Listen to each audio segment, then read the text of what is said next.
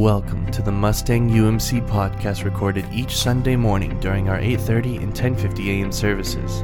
We invite you to join us in praise and worship during that time, and our hope is that this podcast serves as an encouragement for you and for your family in your daily life.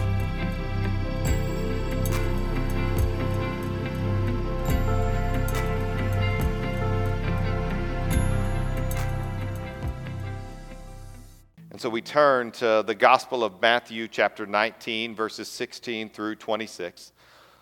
Let's give our attention to the reading of God's holy word.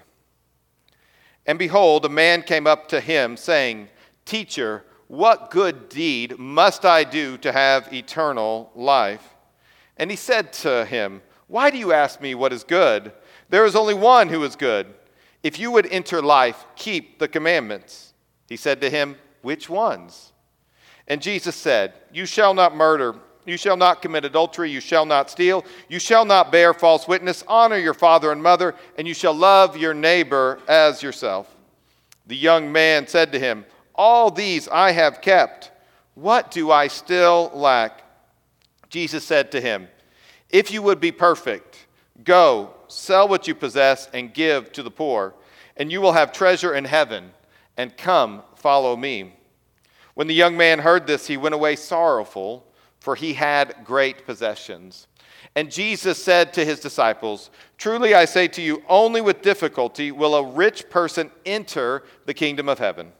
Again, I tell you, it is easier for a camel to go through the eye of a needle than for a rich person to enter the kingdom of God."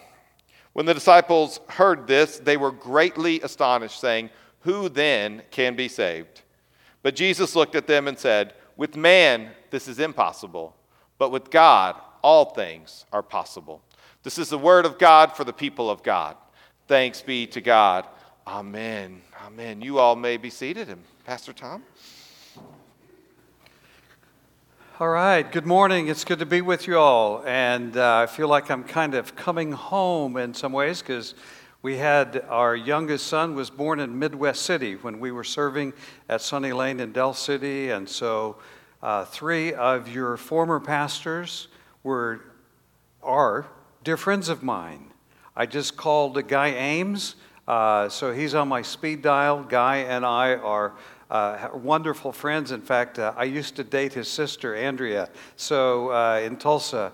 And so Stan Cosby was another pastor of yours, and I played indoor soccer, co-ed indoor soccer. Not that Stan wore a dress when he played, but we played indoor soccer together here in Oklahoma City, and I have treasured memories with him, and I do with Randy Hodgson. And so Randy and I were in our Doctor of Ministry degrees at Oral Roberts University. I paid the fee, and I went to the classes, as did Randy, but I finished my dissertation, and that's why I can be introduced as Dr. Tom Harrison, and Randy can't.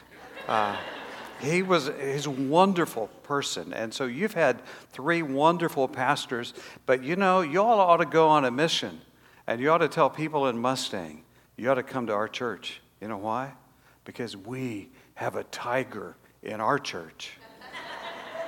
I'm sorry for the bad pun, but I've known Aaron's parents for a long time. Chris is a dear friend of mine, and we went to Asbury Theological Seminary together. And so it's really great to be here, to be with Heather, to meet the boys.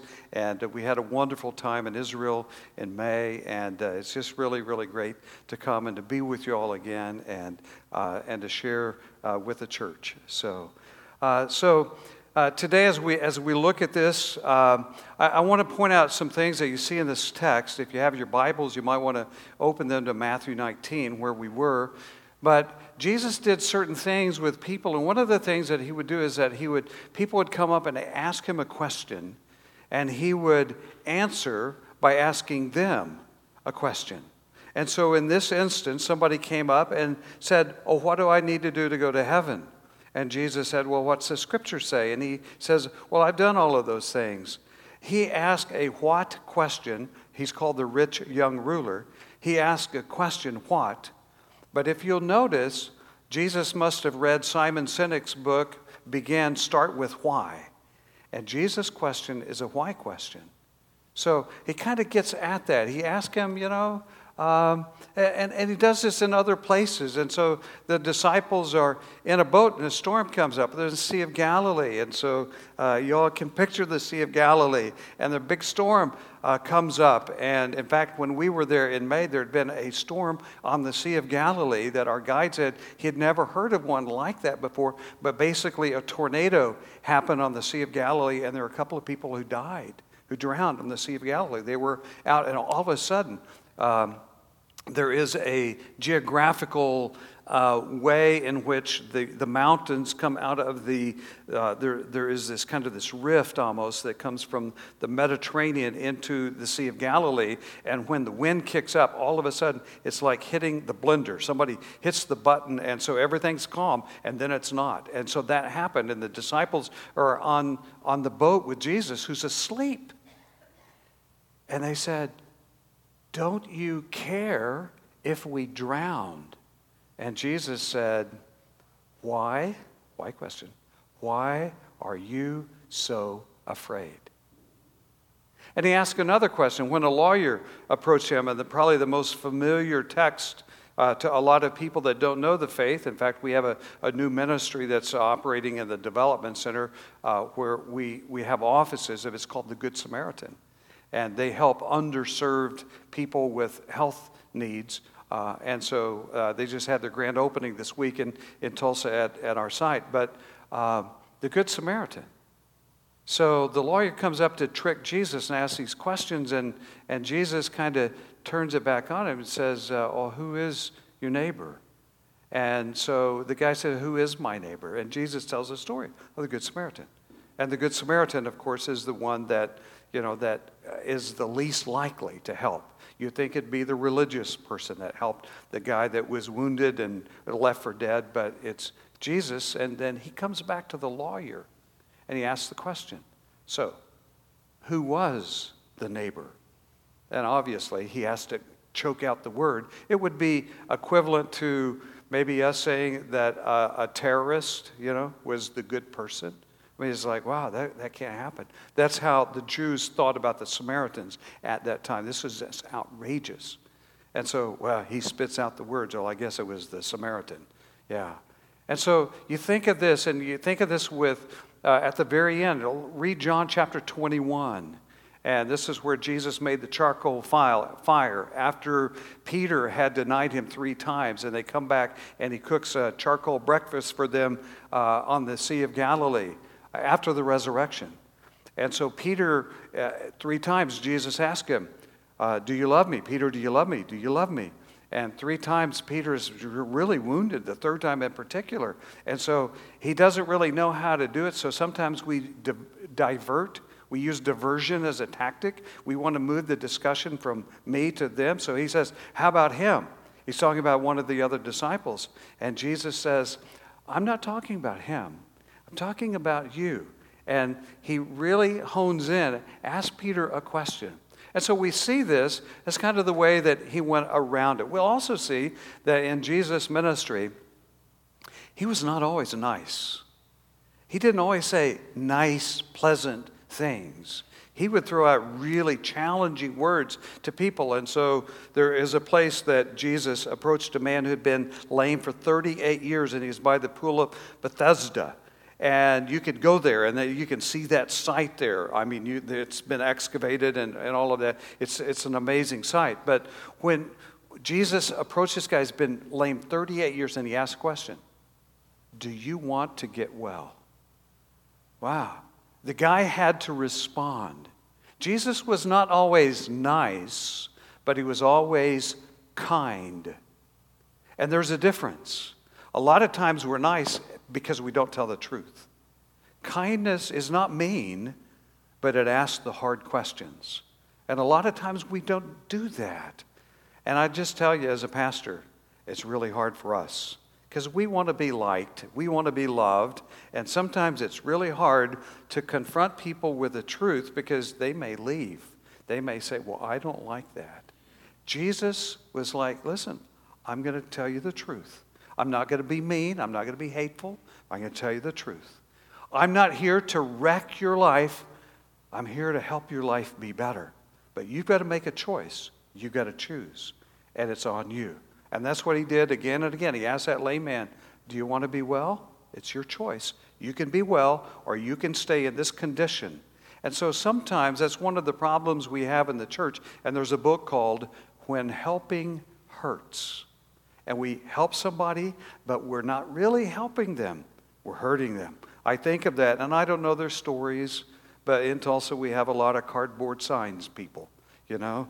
I don't know if it's a business organization that passes these things out. I don't know what's going on. But you see these people on the street corner and you think, oh, I should help them. And yet people that deal with this say, you're not helping them. You're actually hurting them.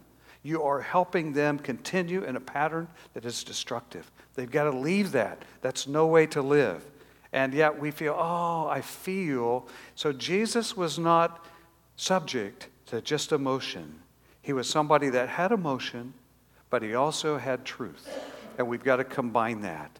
And so how is it that we could disagree with somebody that we love and yet stay connected with them? We love people, but we tell the truth. And that's what's hard in the church, is that we want to be nice, but we're not really kind. Jesus was always kind.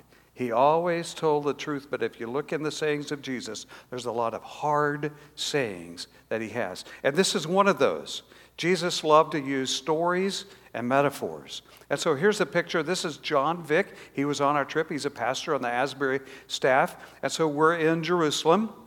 We go up on the Temple Mount, and we see where the Holy of Holies would have been. And if you go to the Dome of the Rock, and the Al-Aqsa Mosque is there, it's just really an incredible experience. And then we come down out of that, and we come up to this gate. And you can see that John is standing. It is a bigger gate, and there is a smaller gate inside the larger door. So when Jesus was asked that question and gave that answer, that it is easier for a rich man, for a camel to go through the eye of a needle than for a rich man to go into the kingdom of heaven. Well, what's he talking about? So we think of a needle, and maybe that's exactly what he was talking about. It's easier for a camel to go through the eye of a needle. That's the biggest animal in that land, going through the smallest hole as possible. That would certainly be an explanation. However, there is another explanation. And so that is this, that in that day that they had a walled city. And they didn't keep the doors, the gates, open all the time. But they would close the gates, and when they closed the gates, you couldn't get in. So what would you do? Well, you're outside. They have lions and tigers and bears. Oh my, they're out there. And you might be mauled by one of those animals, or you might be murdered by somebody that's coming to rob you, like the Good Samaritan, that story. That could happen. It's a dangerous place. So, to show hospitality, they had a way, even though the big gate was closed, they had a smaller gate that they could open. And it's like this, and that's what John is standing in front of. You know what that was called? The eye of the needle. And so what would happen is that you would show up on your camel with your caravan, and you know where your luggage is. It's on the camel. And this is all of your possessions. This is your wealth. This is maybe you're showing up and you're going to trade. This is all your wealth is here, loaded on the camel. You're not carrying this in a backpack. And so to get into the city where you will be safe means you have to get off your camel, and then you have to unpack the bags on the back of the camel. And then you've got to convince the camel to crawl through on his knees the eye of the camel, the eye of the needle. And so you get that camel going, and here he goes. Can you imagine? Now, I don't know if you've been around camels. Probably you don't have a camel in your backyard. They're really nasty. One of the highlights of one of my trips to Israel, I've been 21 times. One of my highlights was when I watched one of our young adults get slimed by a camel. I mean, there was the goo and yuck and everything all over her back. She's still screaming, I think about it. I think it has post-traumatic camel slobber nightmares or trauma or something. But it was wonderful. It was a wonderful moment for me, because it wasn't me, it was her. So you see, I'm not always nice. But camels are nasty. I mean, they're just nasty. They're very uncooperative. And by the way, I've decided I know who created camels. It was committees. Committees, that they had to put a camel together. That's the only way that could have ever happened. But nevertheless, if you can get that camel through, then the guy is going to be safe and he's got his possessions, and then he can repack. Maybe that is what Jesus was talking about. I don't know.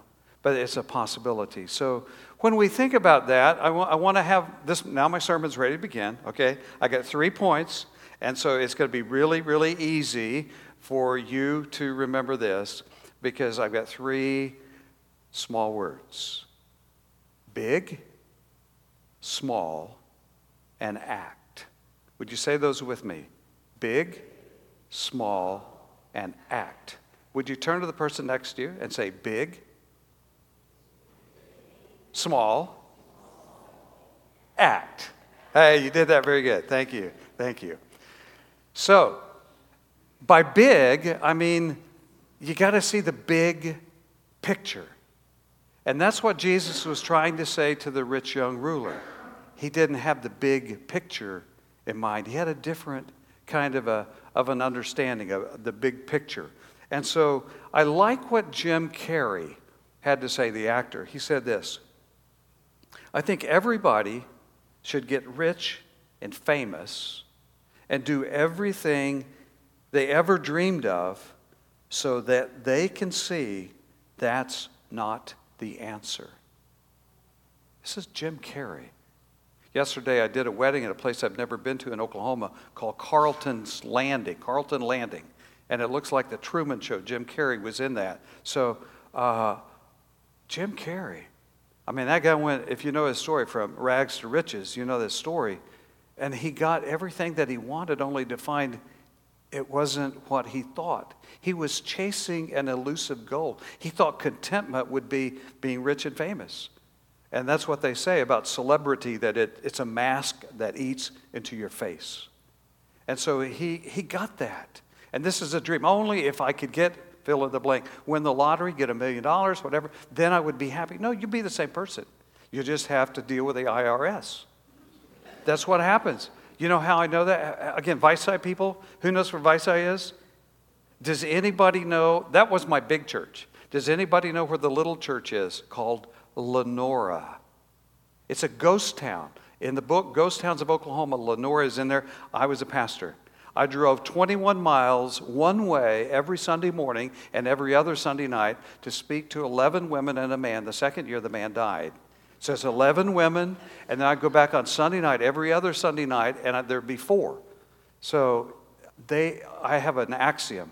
Everything I ever learned in ministry, I learned in Vici. So it's big. I've been serving a big church, but you don't despise small things and small situations. And I really did learn ministry in a very small place. But as I was thinking about that, in Lenora, we had a guy that was literally, he broke his back. He worked so hard at labor. I mean, he had a farm and he did all of that stuff. He had cattle and stuff. He literally had broken his back. And they hit oil and gas. And the guy became a multimillionaire and was miserable because he hated with a passion the IRS. That's not something out of like, I don't know what I'm talking about. I would go to that guy's garage and listen to him complain about how awful the government was. And something that could have been good was misused. It's not the money. See, it's not the money. It's the spirit that we have with us about money. So, when I go to Israel, this is a $20 shekel. It's worth about, divided by 3, so it's about $6 or $7, okay? I have to think about it. I don't have any idea who this person is. But this doesn't have any hold. It's kind of monopoly money for me. It's not any big deal. Now, this one is different. So this is, and I'll leave this down here in the basket down here, but this one has a hold on me that this one does not. And somebody was telling me, we were talking about Jeff Lester, And somebody at the 8 o'clock service or at the 8:30 service knew Jeff Lester. Jeff Lester literally gave me this bill. He thought I would enjoy it because it's from Zimbabwe, from the Reserve Bank of Zimbabwe, and it is $100 trillion. I kid you not. I hold that bill. And Jeff gave that to me 20 years ago or so. This has no hold on me. I'm not attached to this. This is a joke. I don't know. I have no idea. Maybe it is worth $100 trillion.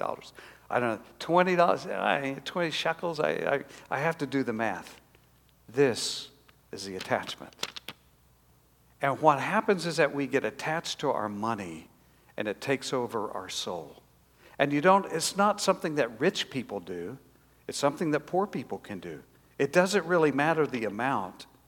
It's the relationship. And the word that I would use is attachment. And that happens at virtually any age. I love Halloween because it is my birthday. And so I was always sick on November 1st because we had a party at the school, we had a party at my house, and then we went trick-or-treat, for the candy. And remember Jerry Seinfeld talking about growing up and how you love candy as a child. Your whole life is about the acquisition of candy, that you are attached to candy. So I am blessed because I'm a grandfather. I have 6 grandchildren. The oldest is 7. 3 of them live in Midland, Texas. 3 of them live in Dallas, Texas. None of them are in Oklahoma, unfortunately. But Harrison, this is our daughter's son, just turned 2. They have birthdays. Jesse's kids have birthdays October 19th, October 21st, October 23rd, and my wife's birthday is October 23rd, and mine's October 31st. Harrison turned 2, and we were down there for his birthday and for all their birthdays. So he went trick-or-treating, and he has no idea what this is about.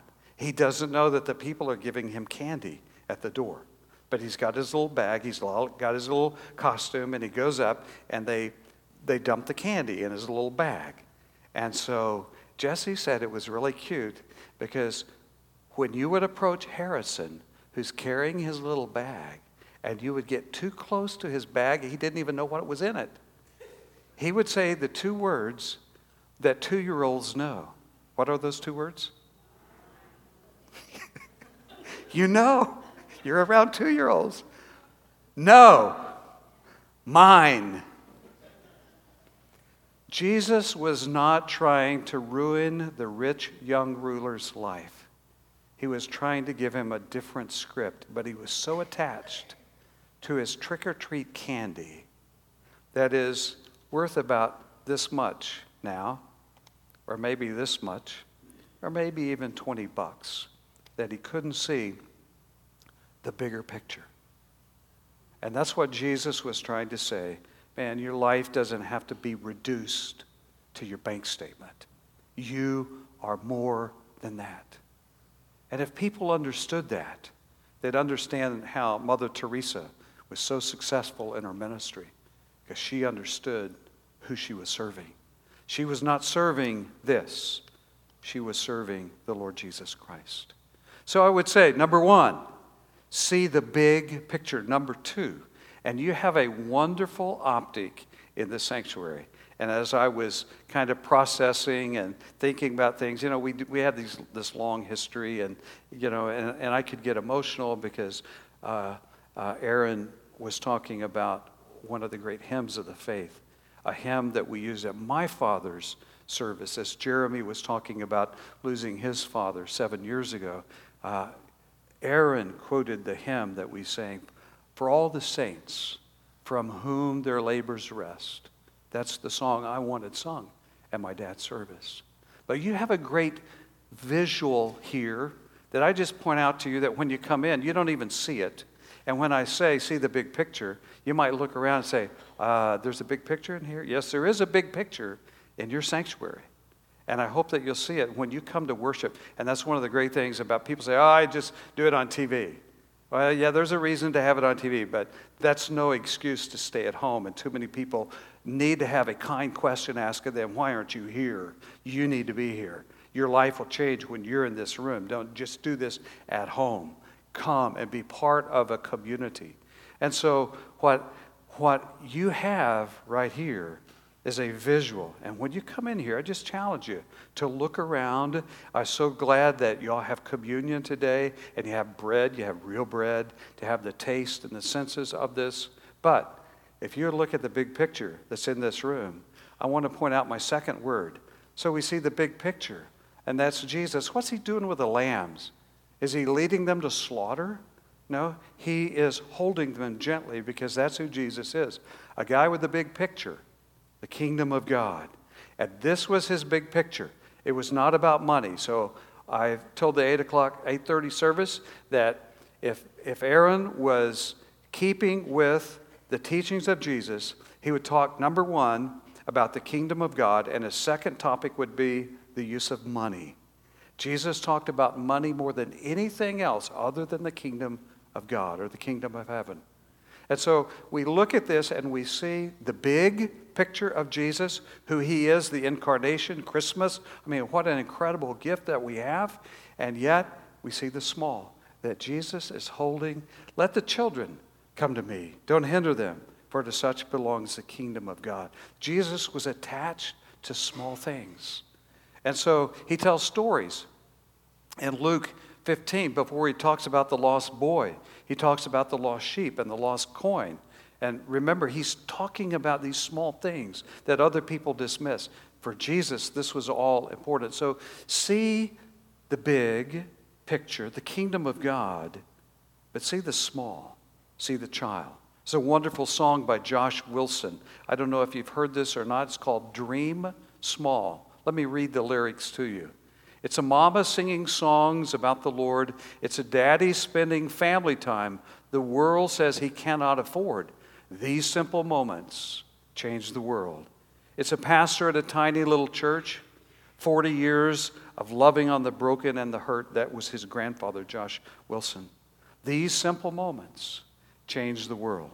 Dream small. Don't buy the lie you've got to do it all. Just let Jesus use you where you are. One day at a time.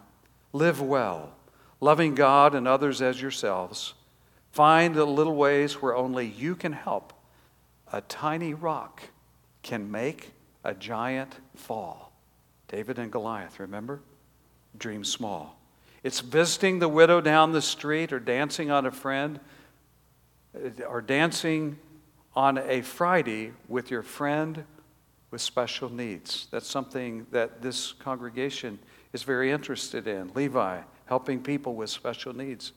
These simple moments change the world. Of course, there's nothing wrong with bigger dreams. Just don't miss the minutes on your way to bigger things, because these simple moments change the world. So dream small. Keep loving, keep serving, keep listening, keep learning, keep praying, keep hoping, keep seeking, keep searching. Add up the small things and watch them grow bigger, the faith of a mustard seed. The God who does all things makes oceans from rivers, so dream small. Yeah, 5 loaves and 2 fish can feed them all. So, dream small. And that's the way it is. So my friend Bill at our Asbury church told me that, and he did what the Thomases did today, got up and shared his story, and he said, I heard a sermon on tithing. He said, we didn't tithe. I didn't hardly give anything. And he said, I can't give 10%. But he said, I'm going to give 1%. He said, and next year we'll give 2%. And the next year we'll give 3%.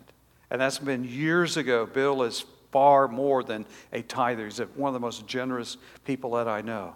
When I was in school with Randy Hodgson, we heard one of our professors, Dr. Bob Tuttle, make the comment, which I was in Salisaw at the time, and I was like, I can't do this, but that's an interesting thought. He said, I tithe, but I also carry around money with me, just kind of like random acts of kindness. And he said, and I would see somebody working or doing something, and I would give them, $5 or $10 or, it was just, I didn't give them a business card and say, come to my church. It wasn't that. It was just a random act of kindness. And we weren't tithing, I don't think. I was thinking, when did we actually start tithing? Well, it wasn't when I went into the ministry. It wasn't at Vici, but at some point we started doing it. And it just became part of my life. And now I do that too. What Bob Tuttle planted it as a seed for me in 1985, I now practice and have been. I can't tell you how much joy. Jesus said it's more blessed to give than to receive. And I know what he's talking about because I've watched those at a checkout window at an Arby's as I gave them a $20 bill, and they'd say, for me? You just bought an Arby's sandwich and you're giving me a $20? Yeah. And I've seen them dance. I've seen them wow. I gave a $5 bill to Jane at Panera the other day when she told me that she gets up at 2 a.m. to be at Panera Bread at 4 a.m., and she works 4 days a week from 4 a.m. to 2 in the afternoon. This little lady is, by all appearance, older than I am. And I just thought about that and how difficult things are for her. And I can just bless her. It's not, $5 isn't going to make any difference, but it's a way of communicating. It's a small thing. And so when we do these small things, these little things, it's not big. It's holding the door open for somebody. It's having good manners. It's like, how can I help you? How can I bless you? You don't have to do everything for everybody, but you can do something for somebody. And when that becomes your ethos and you become attached to the kingdom purpose, then you can act big or you can act small. It just depends because you have a greater mission in life than just the accumulation of funds. Third, so we talked about big, we talked about small. Do you remember the third word? Act. Be courageous. Take a risk. So I don't know about you, but I have sales resistance. So to me, preaching, I never liked it being called preaching. I just like, it's visiting. It's like, I'm this way when I meet you, afterwards, and I'm not going to change and go, that just never appealed to me. And when I'm around those folks, sales resistance goes up. It's like they're trying to sell me something. I don't, I'm just not going to do that. So to me, this is really, really important that we hear this and that we act and that we respond. And the sales resistance may be going up. But I want to tell you again, this one, the one that you're looking at behind me, is someone that wants to make our lives better. And when we follow him, we find a real mission in life that is transcendent, that's greater than just me and us. And when we seek first the kingdom of God, the other things come along. When we seek the other things, the kingdom of God never comes. It's a win-win. The kingdom of God and these other things, it's a lose-lose when you seek to keep up with the Joneses, because you'll never get there. There's always something new, something that you're missing, something that's out there. So, see the big picture. Dream small. Act. Be courageous. Take a risk. Start giving. However it is God lays it on your heart. 1%, 2%, whatever. Start giving. Be intentional. Think about this. Pray about this. Everybody can do something. So, it was 1 a.m. on June the 24th, 1977. I saw the movie recently. I don't know if y'all saw it. It's just stunning. Tom Hanks, my favorite actor, was the manager for Elvis Presley. And I saw that movie. Did y'all see the movie Elvis? I mean, that's just heartbreaking. Elvis, on June the 24th, 1977, had finished a concert in Des Moines, Iowa, had flown to Madison, Wisconsin. He had his entourage, 2 limos, and they took him to the hotel in Madison. It's 1 a.m. They pull up, and there's a red light. They're in Madison. They stop, and Elvis is in the back seat and happens to look over and see that there is an altercation at a gas station. And there are two young punks that are beating up a third guy, and they've got him on the ground. And Elvis says, "Stop, we got to do something." And his bodyguard said, "No, we've got to go on. We need to go to the hotel. You've had a concert, and you got another one. We need to go." And Elvis says, "We need to do something." They said, "No." And the next thing they know, can you imagine being one of the bodyguards? Elvis opens the door and gets out of the limo and charges across the street. He's still got his costume on, you know? Now, this is the pudgy Elvis. This is not the sleek Elvis, okay? So he comes over there, and he, believe it or not, I mean, can you imagine being one of these three characters that are tussling on the ground? And Elvis comes over. He goes into the karate pose, and he says, like, "Oh, there you guys on." You know, that sort of a deal, you know? And so they know who he is, and it's the voice. And they're like, they're stunned. They quit the altercation, and they're just like looking at him. And he goes over and he gives them, the two guys, a lecture. It says, helps the other guy up and stuff. And he gives them, "You guys can never do this. This is not a good thing," and blah, blah, blah. And so soon a little crowd, 1 a.m., gathers around. There is a stone monument about this, and you can Google this. I looked it up and saw it last night. When Elvis helps this guy in Madison, Wisconsin, and he signs autographs, gives him a lecture, and he gets back in the car. 52 days later, Elvis had died. It was June 24th, August 16th. It didn't take long. I was married, by the way, on July 30th of 1977, right in between that gap. My wife always said the reason that Elvis died was because she had married me and he died of a broken heart. So, I don't know about that, but that's her narrative. You may not be rich. You may not be famous. Jim Carrey reminds us of the fleeting note of that. You may be poor. You may be infamous. You may be anonymous. But your life matters. Your life matters to God. You are important, and your gifts are important. And what you do has an impact. And you can influence people. It may be something small, it may be something big. You always begin small. But when that happens and that takes root in your life, then your life has significance, and you add significance to others. And we do this in the form of a cross. The vertical, our relationship with God. The horizontal, our relationship with one another. We're surrounded by the symbol of the cross, our relationships. Love God and love one another, whoever they are, wherever God puts them in our lives. But it begins with a spirit of generosity. Think big. Dream small. Act. Do something. Don't just sit in the boat. Don't just sit in the back seat of the limo. Get out and do something. In the name of the Father, and of the Son, and of the Holy Spirit, amen.